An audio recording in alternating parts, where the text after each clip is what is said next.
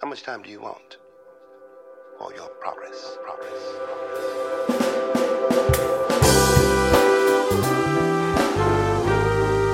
Welcome to Clatter Chatter on Things That Matter, the podcast that is intellectually engaging, theologically reflecting, encouraging, sociologically imagining ways in which we can live. Thank you for spending this short amount of time with us. We promise you that you will not regret a moment of it. Shout out to Trevor Smith and VJ Herbert for commissioning this fantastic music to get our minds going on things eternal, positive, and fulfilling life's purposes.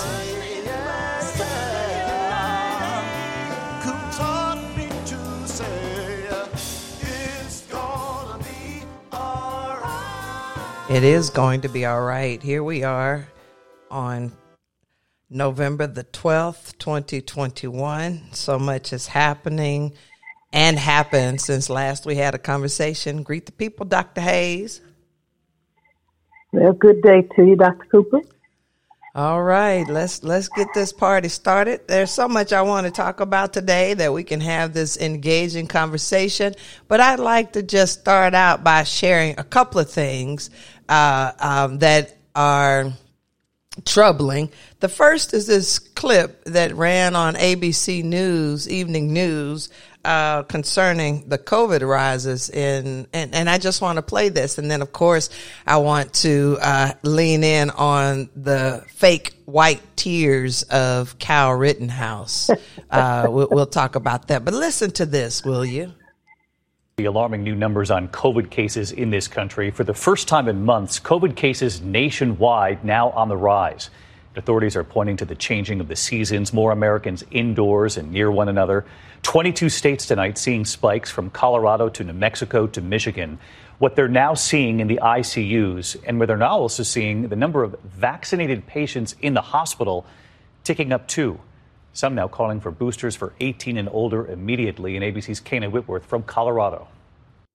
Tonight, for the first time in 10 weeks, the country is seeing an overall increase in new COVID cases, fueled by those 22 states seeing a surge in infections. Our hospitals and ICUs are filling up with patients who are going on ventilators, and many of them die. Hospital admissions are climbing in 14 states from the Southwest to the East. Detroit seeing their fourth surge. With people starting to make plans for the holidays to get together, I think it's an important time just to let everyone know that we've got to stay vigilant. From New Mexico to Colorado, hospitals forced to activate emergency standards of care, some running low on ICU beds. If your hospital beds are already filling up, you said it's going to look like a battlefield hospital in there very soon. Yeah. Just this week, we did a walkthrough adding curtains between beds in order to add more beds, more ventilators. Experts believe this new surge is fueled by the unvaccinated, waning immunity from the vaccine, and colder weather as people spend more time indoors. Maddie Akia was unvaccinated when she got COVID. She's now on a machine, struggling to breathe. It's horrible. Sorry. I just see my wife as this really strong woman, and seeing her so weak and struggling, it's something I wouldn't ever wish upon anybody. We have to remember the families that are still going through this every day. Kana Whitworth back with us tonight. And Kana, I know we heard from doctors at one hospital in the Detroit area where they're seeing something else. You know, for so long now, we've heard that the patients who are showing up in these hospitals are unvaccinated. But in Detroit, at one hospital, they said up to 30% are actually patients who were fully vaccinated. And a lot of folks are going to say, does that point to the waning of these vaccines? And does it lead into this argument being made that there needs to be boosters?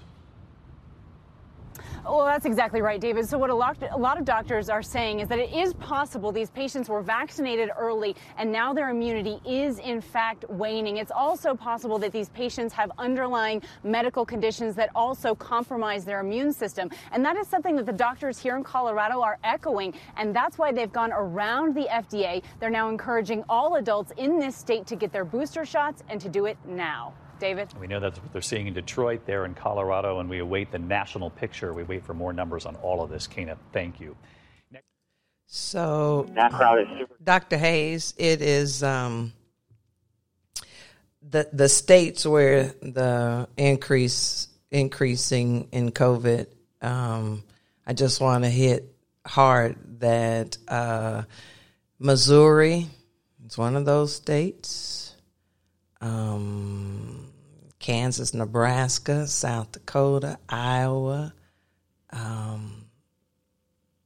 It's amazing the surging that is happening amongst the fully vaccinated too. I even I had a cousin who was vaccinated and received a booster, but he was in the hospital and he contracted COVID, a mild case with pneumonia and all of that. So this thing is real. And talk back to me, Dr. Hayes. Well, as we indicated in our last conversation, it's a new world. It's a new way of life that we have to get accustomed to. We can't continue to ignore it or look backward and think things are going to revert to what used to be. It's just not going to be that way anymore. We have to do things that will protect us. We have to continue to use the disinfectants. We have to purify our air if we're going to be indoors. We have to wear masks. We have to do everything that is humanly possible to keep ourselves and our neighbors, fellow citizens safe, because the virus has no feelings. The virus will attack any opening that is available. And as we approach the winter, we know that the virus gets stronger in the cooler temperatures.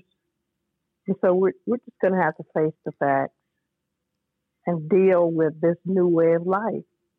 And only those who learn to adapt to the changes of our time will be able to successfully meet the future. Adaptation is the key, survival of the fittest. And as my mother would say, a hard head makes a soft behind. And I'm just curious as to how do we adapt? How come we're not adapting? Why is it so comfortable to be so hard-headed and strong-willed rather than to humbly submit to something that is greater than our finite understanding? It just baffles me how the arrogance of humans in battling this invisible principality. I think America it suffers from that more than perhaps any other country. I know the European countries have really buckled down because they realized after that initial variant that this thing is serious.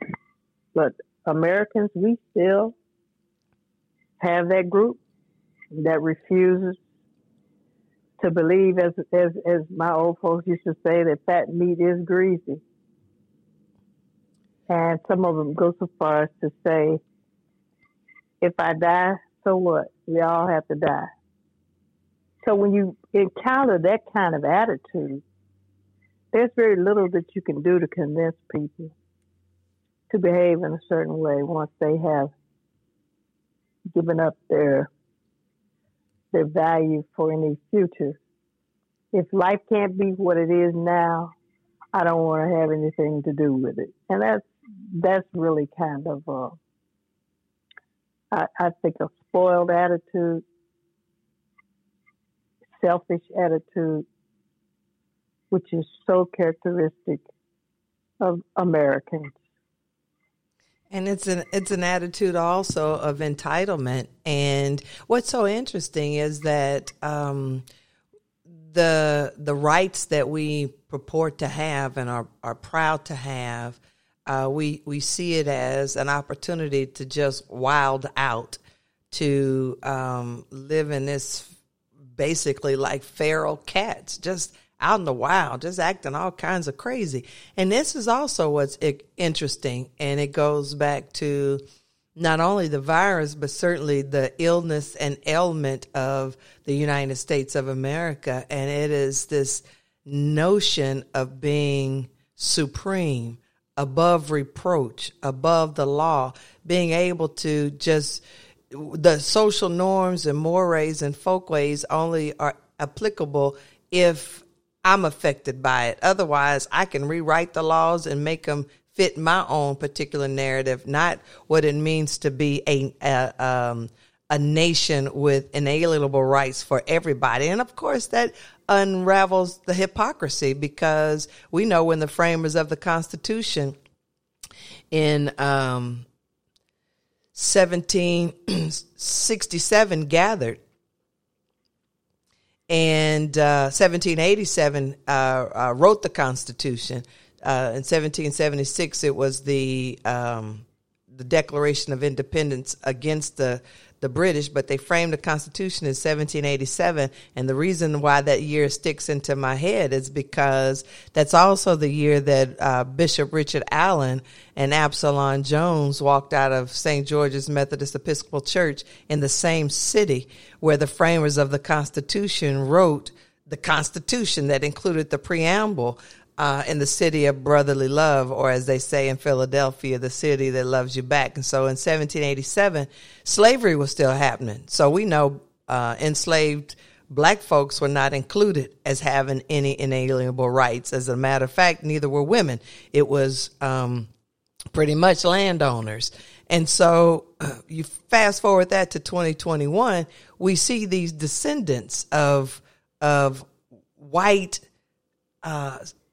I can't even give you the name. I don't even want to say supremacy, because there's nothing supreme about hegemony or domination or power and oppression. It's just a sickness, just like this coronavirus. And we see this played out in these descendants, in this little 17-year-old wet behind the ear whose mama drove him to Kenosha, Wisconsin with the AK-47. What is this, Dr. Hayes? And then this little boy is on the stand with his little fake tears crying. I mean, that's worse than coronavirus to me, because if this kid whose frontal lobe is not fully developed gets a mistrial or is not held responsible for the actions that he did, it will open up the floodgates for more vigilantism, law and order, martial law, and black people need to get ready, because they're coming after every last one of us. You're talking about your rights. We wouldn't have any rights, because we still don't have any rights. I guarantee you, if you saw a black teen walking down the streets with a rifle, he would not make it out of his front door. Listen to this. Mr. Rosenbaum was now running from my right side, and I was cornered from in front of me with Mr. Zeminski, and there were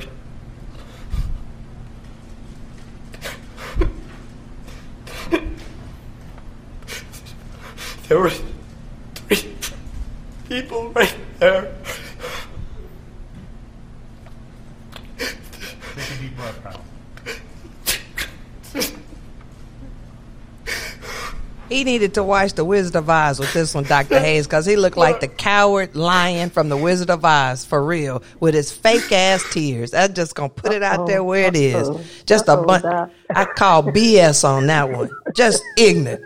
He up there faking the funk. He didn't give no hot damn about what he did. He went on purpose to go kill somebody.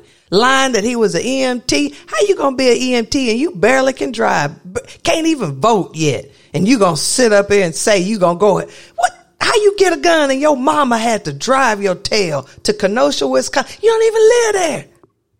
Come on, Doc, take it over before I start cussing. I have no understanding of any of that. I have no understanding. I can't conceive of a parent dropping a kid off with an assault rifle in a city where he doesn't live. I don't understand that.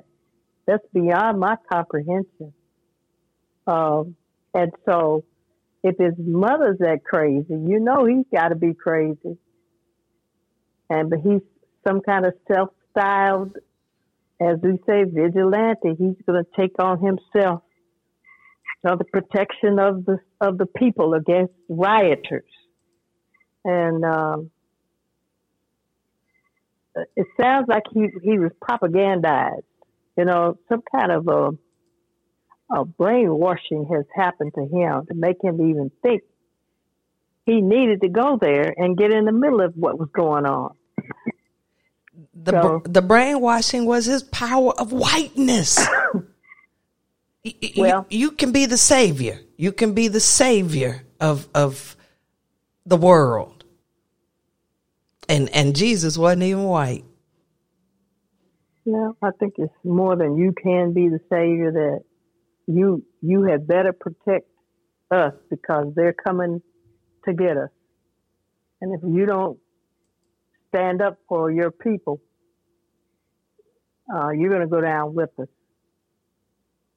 I think there's a fear of black backlash, you know, among, as you say, the white elite or the white privileged, that if they don't get the jump on us, we're going to jump on them.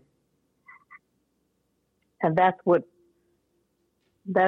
demonstrations convey to them, a takeover, rather than an expression of oppression. And so that mindset, you know, children are vulnerable, and they learn whatever their parents teach them, whatever their parents show them. That's what I really believe, that he lived in a household that made him possible. I don't get it. And as you were talking, I thought about the fear of the Black Planet.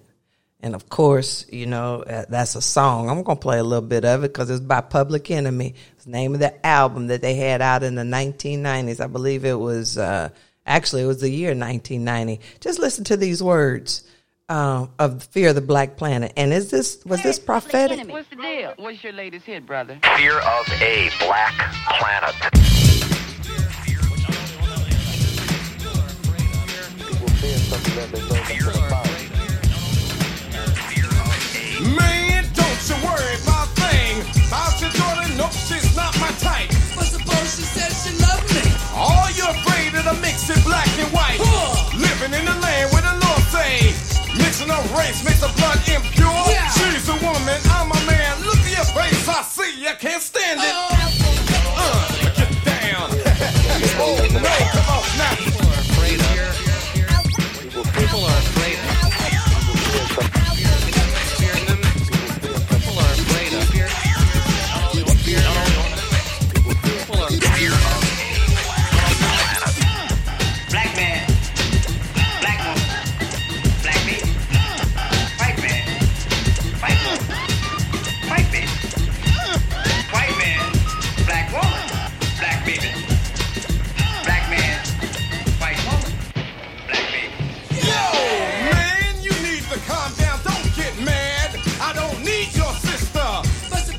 And so the words are so appropriate, Dr. Hayes.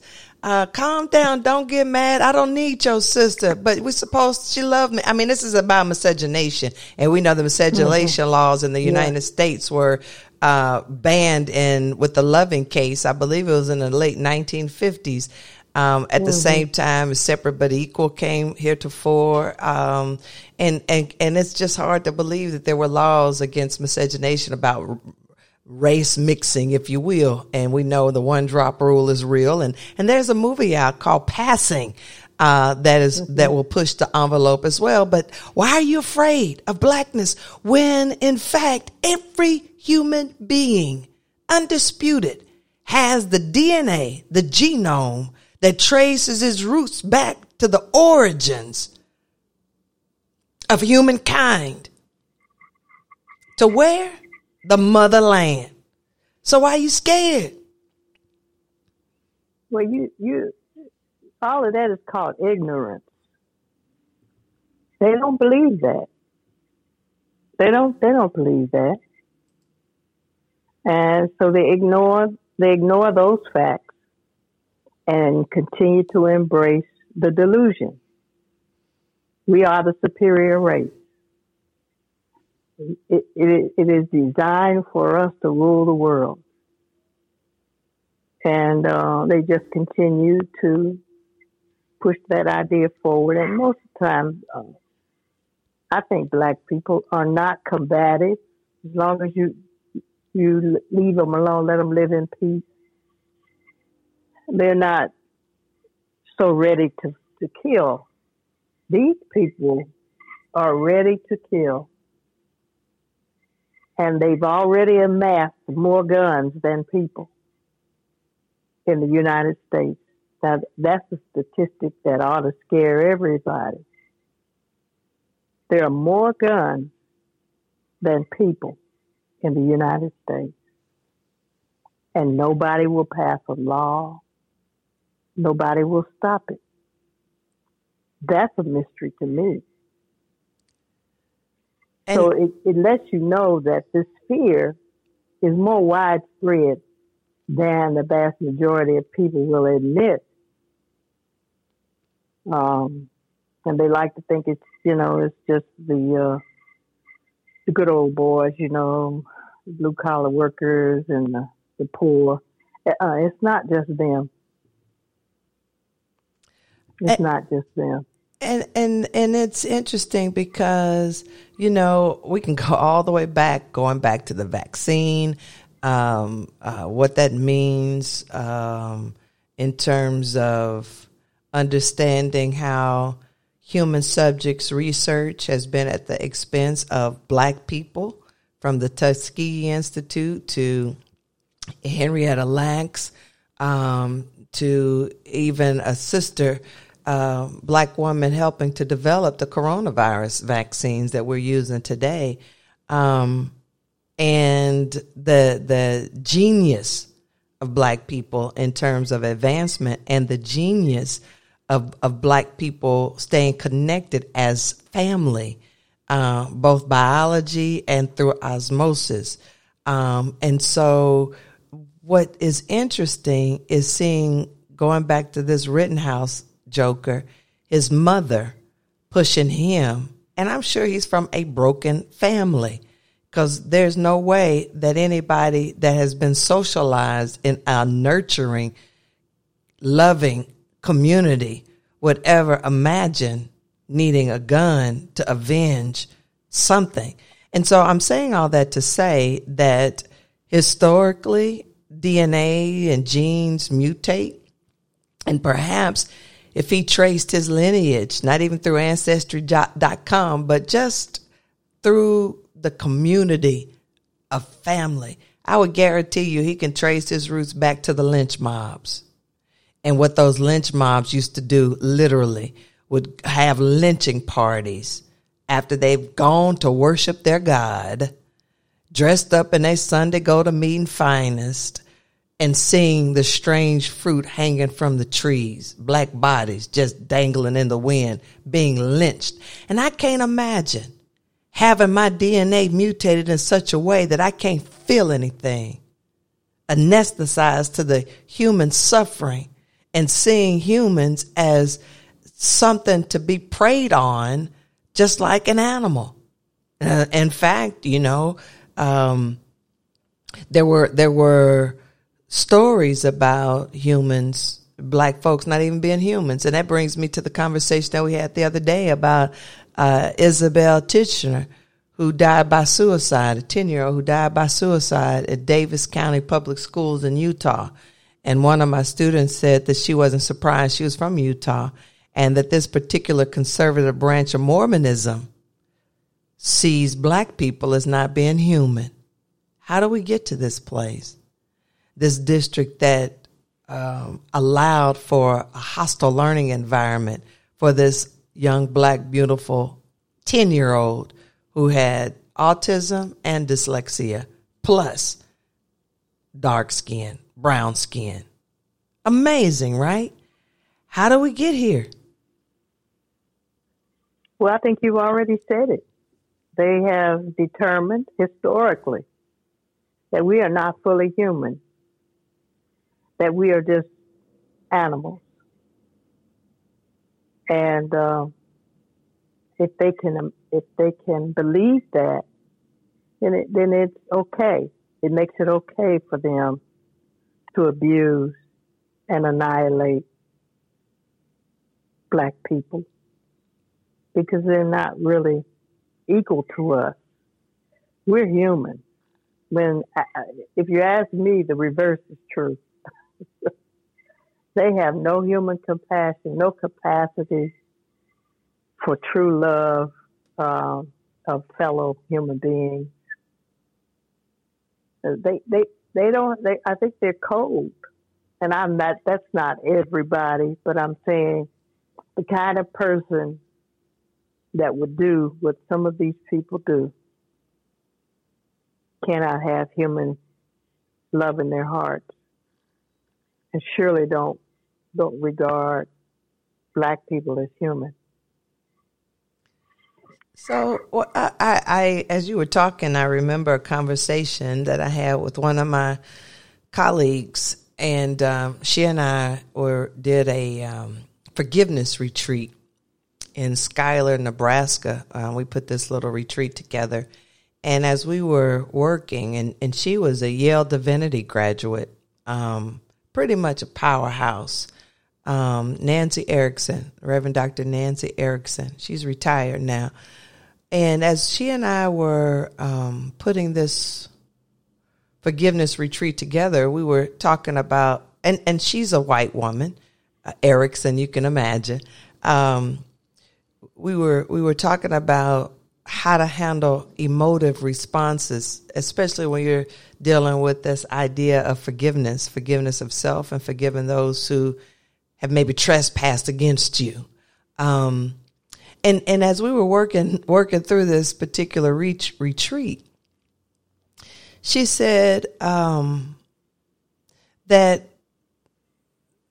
white people in particular, and I'm not sure if I want to exactly quote her, but this is the gist of the story, that they're trained to be stoic. And so stoicism is part of what it means to be educated, to have a staunch vibrato, not showing any kind of emotions. And even in worship spaces, they're told that you can't invoke emotions. You can't cry, you can't move, you can't do. And I'm like, well, I don't know how you can closet your emotions, but that's pretty interesting.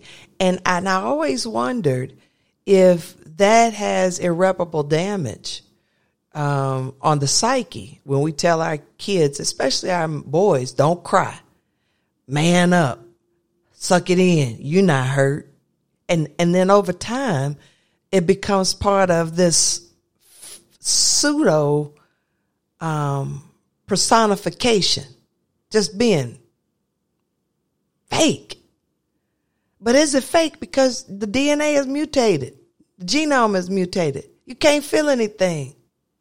And so if I don't feel anything, it's easy for me to objectify somebody else. If I can't feel it, this is the whole greatest commandment where it says, before you can love God, you got to love yourself and then your neighbor. You can't get to God before seeing you as created in the image of God. And if you see yourself as in the image of God, you got to see your neighbor also in this image of God. And God's image is spirit. And how we see God's spiritual attributes, I cannot see my transcendent reality as the embodiment of hate. I can't reconcile that. My spiritual core is wrapped up in the emotive response of an agape kind of love that is so unconditional. And that's how I walk in this world. And I might be wrong. And I hope in that great getting up morning, when they, whoever they is, open up my book of life, they say, okay, Carly, I think you did okay. There's always some growing edges. and maybe somebody can, offer that correctiveness when you're part of the ancestral realm. Well, I think one of the things is that if we don't have a nurturing environment, sometimes our natural inclination is snuffed out. And I think that has happened to a lot of people. As you say, that the woman you were speaking of had been trained or raised not to express emotion. And I think that's true because she implied that only uneducated people express emotion, that your education somehow should equip you to handle with anything without having to, feel anything about it.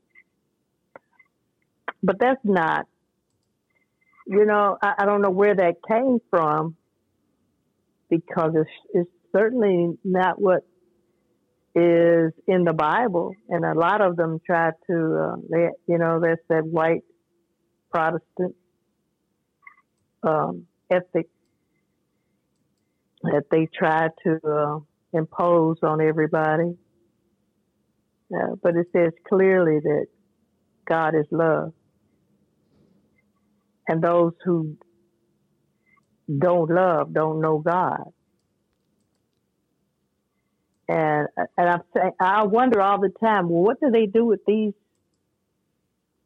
texts that are so clear, and yet they manage to ignore them? It makes me wonder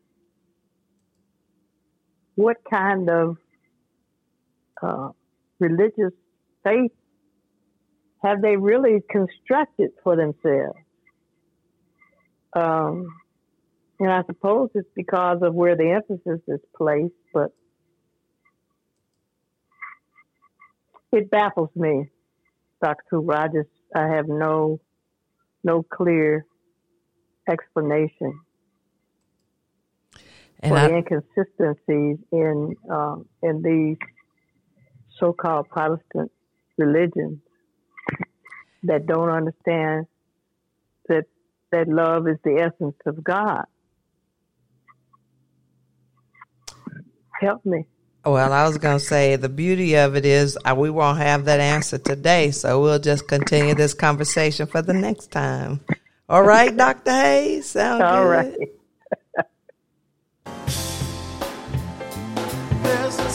It has been a privilege, a pleasure, and an honor to have you join in with us today.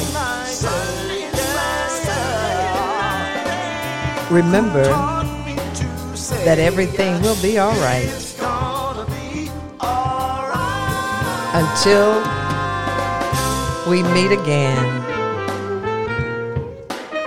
stay safe and well.